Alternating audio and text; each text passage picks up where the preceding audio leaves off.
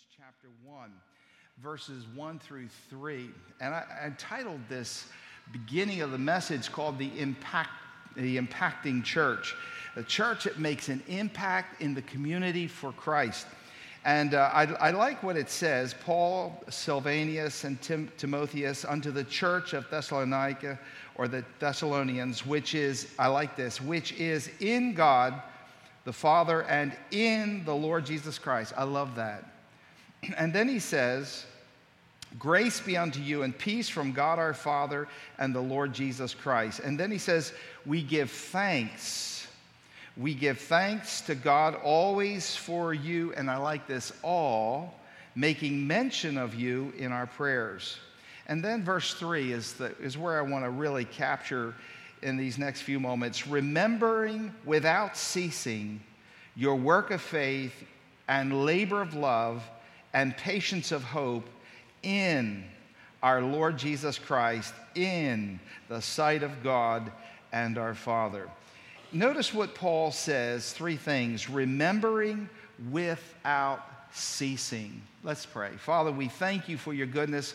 We thank you for this church. We thank you for the ministry that you have given to us. And Father, I pray that may we just continue to always lay a foundation for our ministry and for this wonderful church family. I thank you for their love for you, for our love together as a family of God. We'll pray that you would grow us in grace. And Father, we'll be sure to give you the praise and the glory for what you're going to do today.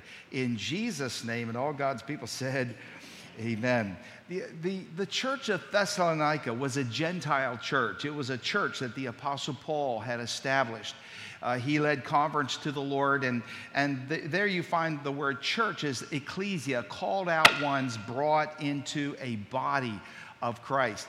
And these basic group of believers formed this church, and it grew tremendously, and God blessed it. And every time the Apostle Paul thought about the church of Thessalonica, he says, I remember you without ceasing. In other words, this church made a powerful impact on the mind and the heart of the Apostle Paul. And he remembered them for three things, and that's what I want to share with you this morning very briefly. Number one, he says, I want you to remember the work of faith. He says, there's one thing I think about you as a church, and that is your work of faith. In other words, when you work, you have faith to know that your work is not in vain. You also, Paul's saying, I noticed that you have a genuine nature about your faith. They worked in faith, believing that their work would not be in vain, that it was used of God to build and strengthen the kingdom of God. It is a faith that was eternal. In other words, the work that you do in this life that we live will follow us into eternity, and God will not only bless us for the eternal work, but He will also bless us for the reward of our faithful service. And then our faith is worked through the strong belief that it is effective, no matter what you do for the kingdom of God. If you even give a cup of cold water in the name of Jesus, it will not go unrewarded.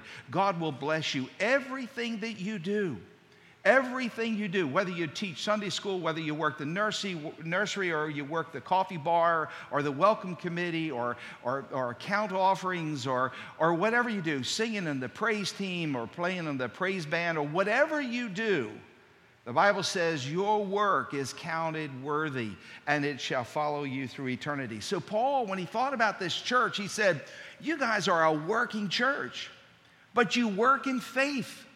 You know you have a cause, and you know that God is watching over your work, and God is using what you use and what you do for Him in eternal glory. And then he said the second thing. He says, when I think of this church, I not only think of their work of faith, but I think of their labor of love. He thought about this church, and they were not just busy people, but they were a church filled with the love of God. In other words, everything they did was saturated in a tremendous love for God In fact, the greatest commandment we have as believers is to love the Lord thy God with all of our hearts, with all of our souls. He's number one. Amen. Do you believe that today? He's number one. We love the Lord. And if we have the love of the Lord in us, that love overflows from our heart into the lives of other people. So the Apostle Paul thought about their work of faith. Then he thought about their labor of love. Paul wrote to the church of Corinth, and he says, if you do something, but if you don't do it in love, the Bible says you're a tingling cymbal. You are making a loud noise. You're making a clanging noise, but it's not having the plan and the purpose of God. Whatever we do, we need to labor in love. We love God. We love the saints of God. And then the third thing he says, not only do I remember your work of faith, not only do I remember your labor of love, but thirdly, I remember your patience of hope. You're a patient church. And you stand in the storms. You stand in the difficult times. You stand in times of conflict. You stand during times of testing. You stand during times of adversity. In fact, during adversity, God tells us in the Word that when adversity comes, it reveals what we're made of. And he said in a prayer in the Old Testament that when adversity comes, I pray that your faith would not be small, but yet we would be great. We are able to withstand the storms that come our way. Patience during times of failure. Patience during times of spiritual warfare. Satan is always coming against the church. And the storms of life beat against the walls of the old ship of Zion. The storms of life. And Paul looked at this church and said, this is a towering church because they have patience of hope. Hope knowing that Jesus Christ is always the captain of our ship. Knowing that Jesus Christ is the captain of our souls. We thank the Lord for that. As I think about this church, I think about Crossroads. I think what three beautiful virtues that the people would look at this church and think, boy, that church is impacting my life because that is a church that has a work of faith. There's a bunch of busy people there, but they have a faith about themselves. They know that they have a cause and a purpose that's eternal. It's a working church where volunteers jump in and say, hey, we're just going to carry up underneath the burden of the Lord. We want God's work to go forward. And it's a work of a labor of love. We work hard. Paul said we work beyond the point of exhaustion. It's a labor of love. We labor together because we love the Lord and we love the saints of God. And thirdly, we would always be an impacting church when we are a patient church. Boy, you take away hope, you take away our breath. Amen? Let me ask you a question this morning. Do you have hope in Jesus Christ? Are you hoping in it? Hey, give the Lord a hand. Do you have hope in Him this morning? Hope. Hope in Him that He can help us and strengthen us.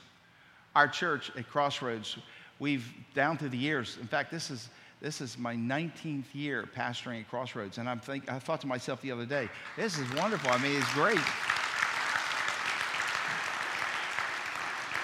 And I'm praying God give me another 20 years. Amen? Amen. I'm looking forward to another 20, maybe 30. Now, the only way that I wouldn't want to be here for 20 years, and that is the rapture happened. I'm ready. I don't want to be here then. And God forbid anybody at Crossroads is left in the chairs after the rapture. We want to all be ready. Amen? It's an indictment on me if you leave this church or you stay after the rapture that you don't know Christ as Savior. The most important thing is that you invite Him into your heart and accept Christ as your Savior. That is the most needful thing. I'm excited about the future of our church. I'm excited about, I've never been more charged. I've never enjoyed preaching more than I've enjoyed it now. I look forward to many, many wonderful years serving as your pastor, and I'm excited about that. But I want us to have a firm foundation in our areas of finances. You know, we just finished talking about first fruits. And as you know, we've got a substantial mortgage, and it's been my prayer that one day that we'll be free from a mortgage. Wouldn't it be great to have a mortgage burning day, just to burn the mortgage and be done with it? And amen. Amen. That's my prayer. And I'm not a financial wizard, never planned to be or never try to be, but I thank the Lord for the people that God brings into my life and brings into our church family. And I must say here, this man who is going to speak to you next and share some wonderful news with you, a man that I have grown to love and I respect. I know him personally very, very well. I respect him tremendously. I love this man. He is an asset to the body of Christ. He's a soft-spoken man. He's a man of great character. He's a man of great dignity. He's a great businessman.